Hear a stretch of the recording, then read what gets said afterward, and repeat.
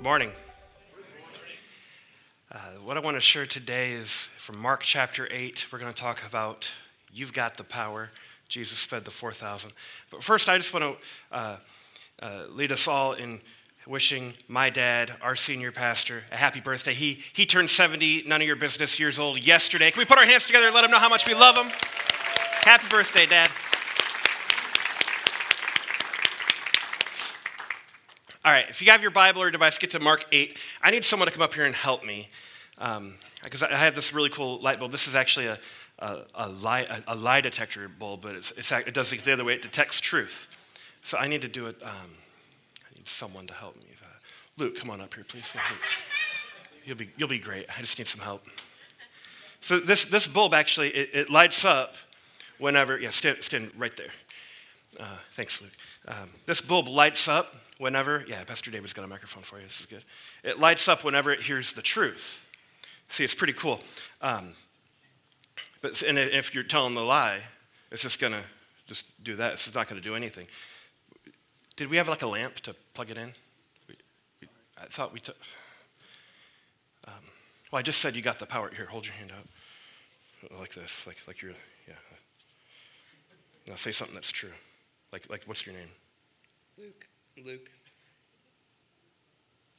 Is that the truth? Yes. Is that on? I have no idea. Let me see. Yeah, it's on. Okay. Yeah, so maybe you just don't have the power. Listen, hear me. All right, let me see what I can do. All right. What's your name? Luke. Amazing. I got the power, apparently. All right. How old are you, Luke? 16. Amazing. Are you really 16? Is that the truth? Yes. Yeah, then oh, my goodness. Just keep still. Okay. Are you going to pay attention to everything I say today? Yes.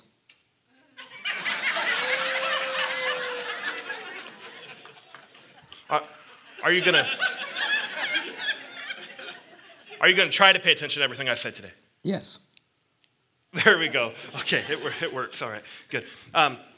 Let's just try it one more time. What's my name? Adam. This guy doesn't have the power, but let's give him a hand anyway. Thank you, Luke. You can give him your microphone. So you got the power. It's just not this kind of power. It's just not this kind of power. This is the trick kind of power that only I know how to do. By the way, it's not a button. See, it's not a button. It's magic. Because I got the power. All right, you can have a seat. It's not magic. It's just a trick. There's a gimmick to it. And if you want to come see the light bulb afterwards, I will not show you. But I got the power on that. And Luke has the power too. You just don't have the power to make that thing show up.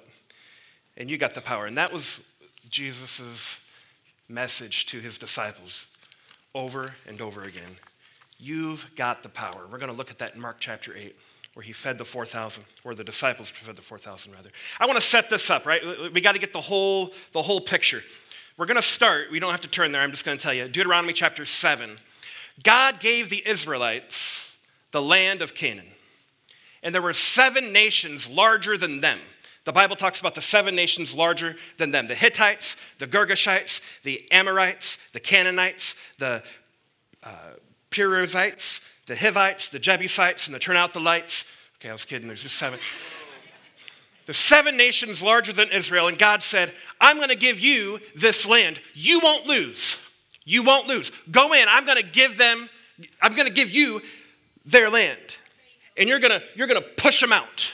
You won't lose. Just go in and you're going to push them out. And so they moved in from the west and they pushed them out. That's exactly what happened. It took a while, but that's what happened. They pushed out those 7 nations larger than them, away from, over to the other side of the Jordan.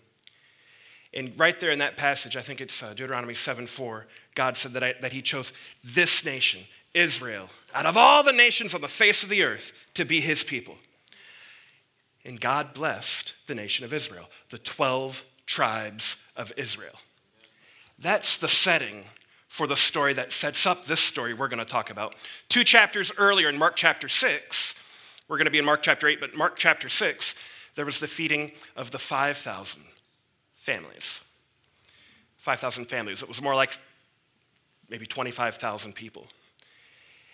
And when that was done, they collected 12 baskets of leftovers.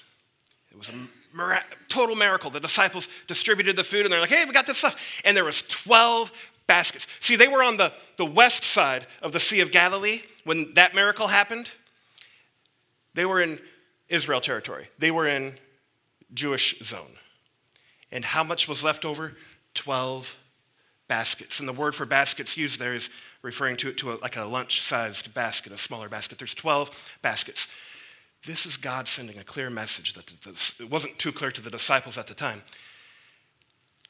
God's got enough for Israel.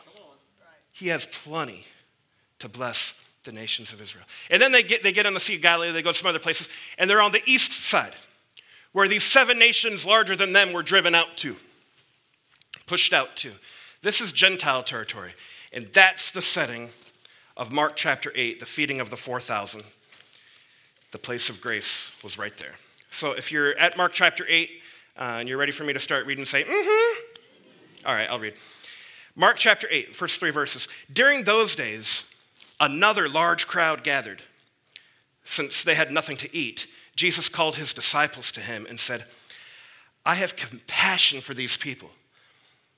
The word there is like, out of my gut, I feel it. I have compassion for these people. They've already been with me 3 days and have nothing to eat. If I send them home hungry, they will collapse along the way because some of them have come a long distance. Here's number 1, the first thing we learn in this story. God is moved by the hungry. God is moved by the hungry. Your hunger moves God, according to this. He had compassion. He felt it. And when he had that compassion, he saw this situation, like they've been out here. They haven't eaten for 3 days. They're hungry. What kind of hunger, spiritual hunger, had to have existed for those people to be out in a totally remote place just to hear Jesus? They weren't going back for food. They were going to stay there because they realized what they had, Jesus. They weren't going to miss it. Aren't you glad that he sees you in your place when you're hungry, when you're weak, when you're about to fall over and collapse? Aren't you glad that the Lord sees you? Amen. He has compassion for you. Amen. The record of Scripture and my own observation shows that God doesn't dish out his blessing and truth to people that aren't all that interested. One thing, like you were interested enough to come to church today. You were interested enough to log on and join us and worship with us online today. That shows a little bit of hunger. That shows a little bit of interest. But if you don't have enough interest to have come, you will not hear what I say. I mean, this just makes sense, right? God dishes it out to those who are hungry. God is moved and answers the prayers of those who are hungry, who need it, and who seek it. Anyone ever heard someone say that they're leaving a church because they're just not getting fed? Anybody ever heard that? I'm just not getting fed. I always think how sad that's got to be for them. Maybe there's some truth to that. But my first thought isn't what's wrong with the church. My first thought is what's wrong with that person. Because if you have to be fed on a feeding tube, you got some serious medical issues. If you can't eat, you got some serious issues. Do you know what they call it when a baby doesn't eat enough? Failure to thrive. A failure to thrive. And medical intervention is absolutely necessary. We need medical intervention in these cases. If you have a failure to thrive in your spiritual life, you need spiritual treatment. Maybe not medical treatment, but you need spiritual treatment. The Bible says in, Romans 12:11, there we go. Never be lacking in zeal, but keep your spiritual fervor serving the Lord. Lord, let that be true of us, that we never lack in zeal, but we remain hungry before you and pursuant of you. We can't manufacture the Holy Spirit's movement in our church. We're not going to try. But we can fertilize the soil. We can remove the acid from the soil. We can create an environment of expectation. Lord, we expect something great. Lord, we look to you right now. Let's pray. Apply faith. Let's get hungry. Lord, we stir up a hunger inside, a desire for you. I pray that something that's said today impacts our life. And that we live out our days from here on forward a little bit different because of something that you speak into our lives. So Lord, we're hungry. We're seeking you. Amen. All right. Let's continue on in the story. So what happened? They were all together, and Jesus had compassion. And he basically says to the disciples, all right, you guys go feed them. Take care of it. All these people are really hungry. Take care of it, guys. 2 chapters earlier, Jesus did the same thing. There's 5,000 families, 25,000 people. They're hungry. Go take care of it, guys. And what'd they do? They said, how could we possibly do that, God? All right, what do you got? And he did it, and he prayed for it, and the disciples distributed the food, and turns out it multiplied. And so here we are, a repeat. Pretty much the same situation. There's fewer people, but they're on the other side of the Sea of Galilee. They're over in Gentile territory. They're not on grassy fields. They're in a remote place. They're not with Jews. They're with Gentiles. And in Mark chapter 8, verse 4, his disciples answered Jesus, but where in this remote place can anyone get enough bread to feed them? Come on, guys. You didn't get it? How many times have we got to do this? Number 2, God is not restricted by your limitations. God is not restricted by your limitations. See, the disciples were so confused. They weren't getting it because they had a problem with 3 things. They had a problem with the case, the place, and the race. I know how to rhyme in the house. Praise God. Wherever there's a rhyme, you know the Spirit's there. They had a problem with the case. They had a problem with the case because they forgot that God had just done this. They forgot what they had just done. They were a part of it. Yep. Jesus didn't walk around passing out the bread. The Bible's explicit. Jesus told the disciples to do it, and the disciples did it. Amazing. They had a problem with the case because they forgot what God had just done. Duh. Turn to the person next to you, type it in the chat, say, duh. They had a problem with the race, I believe. I don't know exactly how they said it, but I like to imagine that they said, where in this remote place can anyone get enough bread to feed them? We know the disciples had a problem with the Gentiles. We know this, so I think it's realistic to imagine that they had a problem with the place. It made sense, God, when you fed the Jews. But here we are in Gentile territory, and I know my Deuteronomy, Jesus. I read Deuteronomy. Did you read Deuteronomy, Jesus? We're supposed to drive these guys out, show them no mercy, get them out, because they're evil. But when Jesus and his disciples landed, they were welcoming, yes. They were open, and the disciples had a problem, I believe, with the race. God's not limited or restricted by your limitations. The disciples also had a problem with the place. The disciples had a problem with the place. Where in this remote place, God, in this remote place, are we ever going to find anything to feed these people? Do you ever have that issue? This remote place? I mean, we're in Waterloo, Indiana. We're not in a big city. We're in Waterloo, Indiana. God can meet in a remote place like Waterloo. Give me the camera I'm looking at here. God can meet in a remote place like Smith Farms. God can meet in a remote place like Betts Nursing Home. God can meet in a remote place like Astral Retirement Community. I know you're watching. I'm glad you're there. And God can meet you right there where you are. The Spirit of God knows no limits, and he's not limited or restricted by our limitations. So let's take those limits off. Believe it. God can meet you where you are, whether you're worshiping with us live online right now, or if you're worshiping later with us, later in the week or even another month. It's hard for me to imagine it, but time is nothing for God. And God can meet you where you are. right now, if you have anticipation and believe for it. God's not restricted by your limitations. That's right. God's not restricted by any limitations of place. Whether you're worshiping here or whether, I'm not sure if there might be people in the Unity Hall right now. God can meet you wherever you are. What little faith we must have if we believe otherwise. Jesus would say that, I think. He was so frustrated with his disciples in this. What little faith we must have if we think otherwise. Whatever your limitations are on what God can do in your life, I hope you get over it. But God's not restricted by it. God's not restricted by it.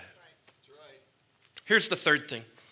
Third thing we learned from this story in Mark chapter 8 of the feeding of the 4,000. God will use what you've got.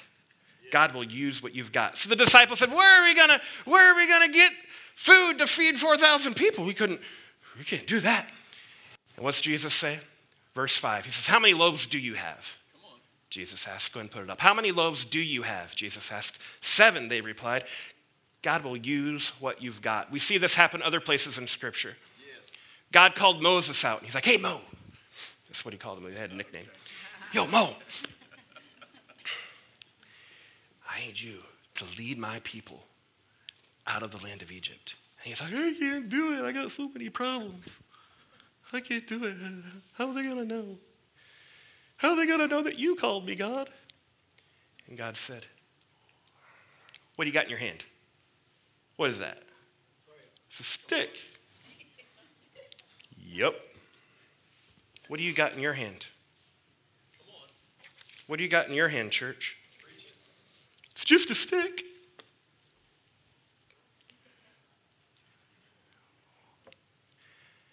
God wants to use it.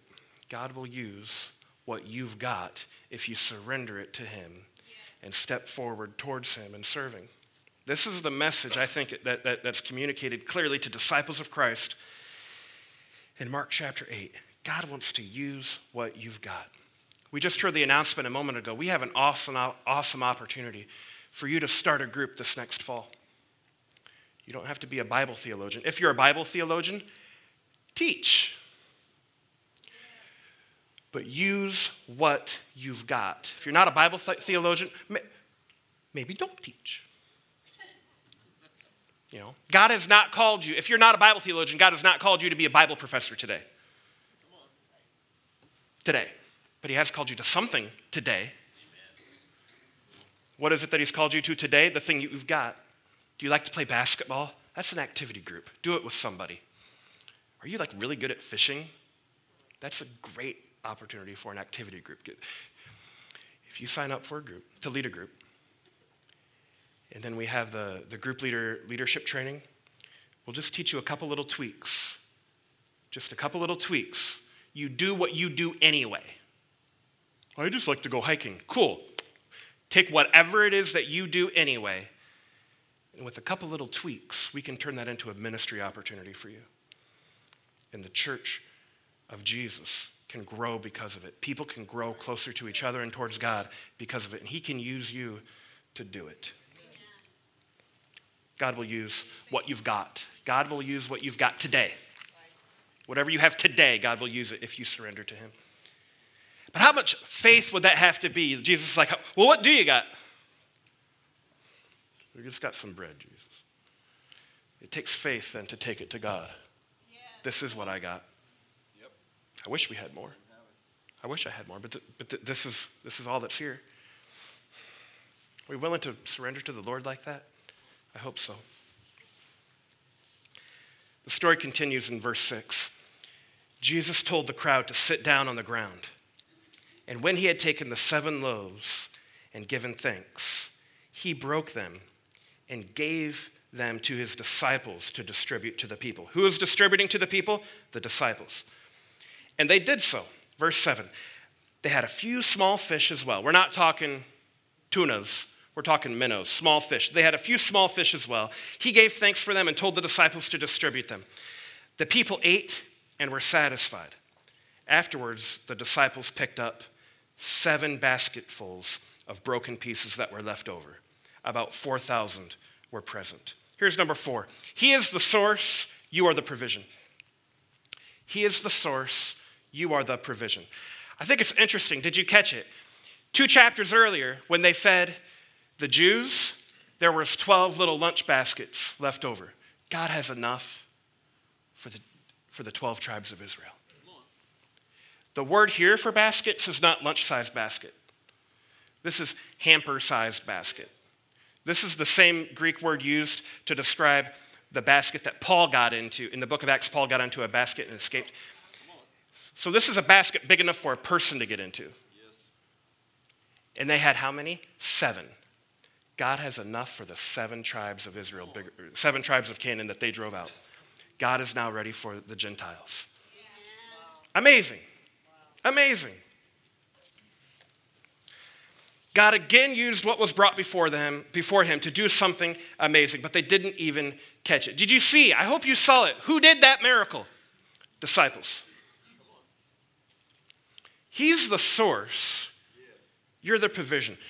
The disciples didn't get it, and maybe you aren't either. This is kind of mind-boggling to get our minds around. He's the source, but we're the provision. There is something significant about you. Christian, if you're a Christian, there's something very significant. He's the source, but you're the provision.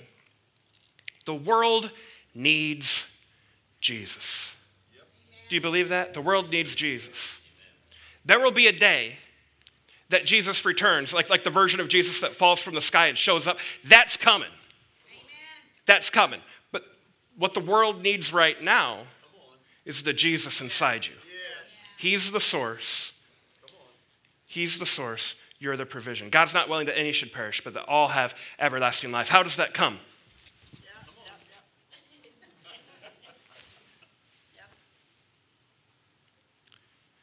God is the source. You are the provision.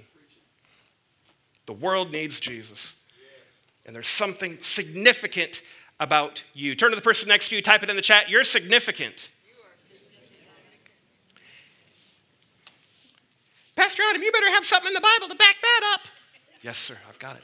Ephesians 2:10, for we are God's handiwork, created in Christ Jesus to do good works. It's the reason Christians are here, to do good works.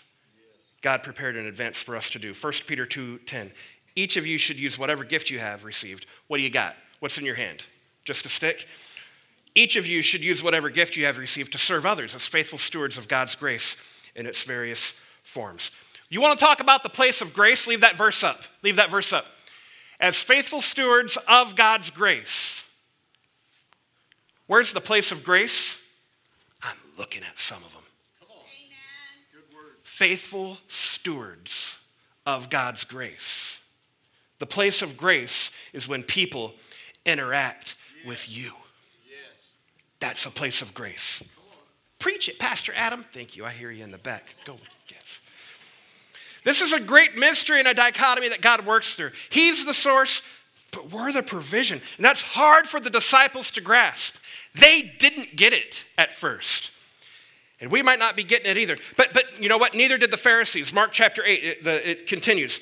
The Pharisees came and began to question Jesus. To test him, they asked him for a sign from heaven. He sighed deeply. Ugh. Might have sounded like that. And he said, why does this generation ask for a sign? Truly, I tell you, no sign will be given to it. And then he left him, got back to the boat and crossed over to the other side. He must have been pretty mad. Verse 14, the disciples had forgotten to bring bread, except for one loaf they had with them in the boat. Be careful, Jesus warned them. Watch out for the yeast of the Pharisees and that of Herod. Number 5, beware of what ruins ministry. When I talk about ministry, I'm talking about your ministry, my ministry, your personal ministry. If you're a Christian, you have a ministry. If you don't think you do, you might not be doing very well at it, but you have a ministry. Every Christian has a ministry. Amen. Beware of what ruins ministry. So I think this is really interesting. So the disciples, they get in the boat, they're going to the other side, and they're like, oh man, we forgot bread. Oh man, and Jesus says, be careful of the yeast of the Pharisees and that of Herod. Leaven was dough with some yeast in it. And what they would do, they would take that yeasty dough and put it with unyeasty dough, just normal, like whatever they made it with. And then they'd leave it sit for a minute, and the yeast would grow and spread. Anyone ever made Amish friendship bread? Same type of thing. You make it, but you can't make it without the little starter thing. So you get your yeasty bit and you put it in. In the New Testament, yeast was a symbol of an evil influence that, if allowed to remain, would corrupt the whole people of God. And so in the Passover festival, the Jews were required to cut out the yeast. It has no part, because not a bit of yeast can go on this bread. It has to be unleavened bread that you're eating in this time, because they're remembering being separated from Egypt. We're going to cut out that piece. It's symbolic. So Jesus says, cut out the yeast of the Pharisees and the yeast of Herod. Cut that out. What is that? What is that? There's the yeast of the Pharisees, which I believe is pride and self-sufficiency, believing that we can do it. There was hypocrisy going on with the Pharisees. Say one thing, do another. The hypocrisy of Pharisees, I think that was the yeast of the Pharisees, and that's going to spread. And I think it was in Matthew, Jesus warned them to beware of the doctrine of the Pharisees, which was legalism. Think about what legalism is. It's dictated, legalistic holiness. Doing for yourself what only God can do. I'm going to make myself holy. You can't make yourself holy. You can choose good decisions, but you can't make yourself holy. The only one that can make you holy is God. So you try to take into your own hands what only God can do. The yeast of Herod was similar idea. I love that Jesus put them together. It gives us the big idea of what Jesus is really saying here. Beware of the yeast of Herod. The Herodians were those who sought to change the spiritual temperature of a nation by political means. Let me say that again. The Herodians were those who sought to change the spiritual temperature of a nation by political means. I'm so glad that stopped. Beware of what will ruin your personal ministry. In both cases, the yeast of the Pharisees and the yeast of Herod, both cases, it was the idea of we're going to take things into our own hands. That's what the Herodians were doing. I want to change the spiritual temperature, so I'm going to do so by this way. Don't try to do what only God can do. See, this whole idea of what Jesus is doing is bringing more sense. You see, just a moment ago, they did this amazing miracle. And what he, I think, was teaching them is, I'm the source, you are the provision, but be careful, because if you think you're all that, it's Pharisees, it's Herodians. Beware of this idea that you can do it. God's the source, you're the provision, but if you forget that God's the source, it's going to ruin everything. I thought of a few creative ways to say this idea. I just want to give you a couple of them. All of these were almost the name of this point. You can write these down. These are gold right here. Mix your natural with God's super, and something supernatural will occur. That's true. Here's another one. This one's gold. Don't use yeast, and you'll be a total beast. Right? Okay. Obtain much humility if you want to live in tranquility. Yeah, that wasn't as good as the other one. Don't mix leaven if you want into heaven. Whatever. Those are all good right there. So the basic idea I think Jesus is saying here is watch out for an attitude that you can get it done. He's the source. You're the provision. But watch out for an attitude that you can do anything without him. That source runs dry real quick. So Jesus just said, beware of the yeast of the... So, okay, let me put you back into the context before we go to the next point. Jesus said, or the disciples said, oh man, we only have a loaf of bread. Yikes, we forgot to bring bread for our journey. And Jesus said, beware of the yeast of the Pharisees and the yeast of the Herodians. And they discussed this with one another and said, it's because we have no bread. I love it. They think Jesus is making a passive-aggressive statement. Like, these guys forgot bread. Beware. Forgot to bring bread, these morons.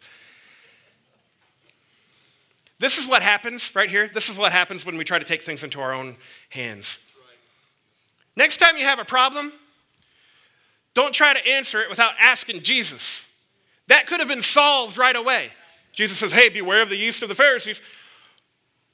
They could have said, what do you mean? He was right there. Come on. Yeah. Come on. What are you saying, Jesus? But instead they were like, oh, okay. I think he meant he was really mad at us. Gossip. Just ask him. Next time you have a problem, just turn around and ask Jesus. Don't try to solve it without him. Include him in what's going on in your life. Aware of their discussion, Jesus asked them, why are you talking about having no bread? Do you still not see or understand? Are your hearts hardened? He's getting pretty ticked, I think. Number 6, followers of Christ can get hard hearts. Followers of Christ can get hard hearts. What makes a heart hard? Anger, bitterness, being let down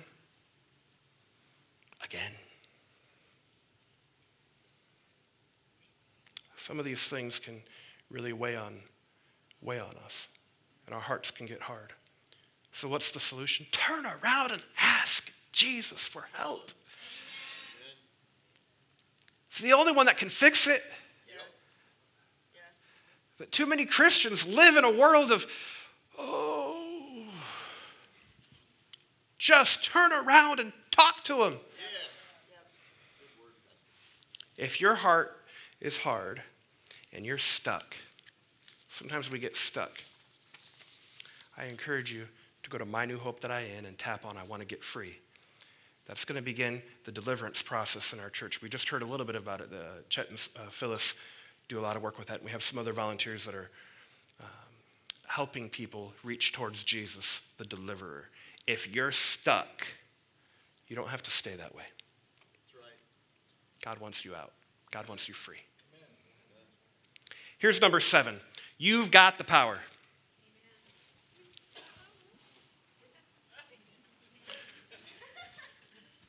You've got the power. All of you can do that. You've got the power. Mark chapter 8, the story continues, verse 19. Jesus says, when I broke the 5 loaves for the 5,000 families, how many basketfuls of pieces did you pick up? 12, they said. And when I broke the 7 loaves for the 4,000, how many basketfuls of pieces did you pick up? And they answered, 7. He said to them, do you still not understand? Do you still not understand? I have enough for the Jews. I have enough for the Gentiles. In fact, I have big hampers full for the Jews, or for the Gentiles, because they're open, they're welcome, they're welcoming me, they want me. Do you still not understand? And the disciples weren't getting it. The power to do amazing things was in them. Yes. I've got to hide this. I just know I got to hide this because people are going to be after this trying to figure out how I'm doing this. Has anyone figured it out? Does anyone know how I do this? No, you don't. You don't. Nobody knows. You don't know. I'm just going to keep thinking you don't know. I'm going to live with that. And then something interesting happened in Mark 8, right after this story. You could put a line in your Bible because some theologians see it as the continental divide in Jesus' ministry. The disciples weren't getting it. They had the power. And the disciples were not getting it. And Jesus, right around this time, the recording of his ministry changes from ministering to a lot of people publicly to training the disciples because they weren't getting it. You've got the power. You're feeding all these people. I'm the source, but you're the provision. Don't you know I want you to go? I'm not the only one that can do this, disciples. Take it. Go. And he changed his ministry because those guys had to get developed. Those guys had to grow. Those guys had to step up and do what they were called to. Yes. And if we receive that, I think that's a good message for us. Yes. Jesus isn't the only one that can do the cool stuff. That's right. You've got the power. Are you willing to take hold of what God's called you to? Use what you've got in your hand and go at it. Strive to be closer to the Lord. Strive to serve him. Obey what he's called you to. Take your next step, even if that's a little uncomfortable. Would you stand with me?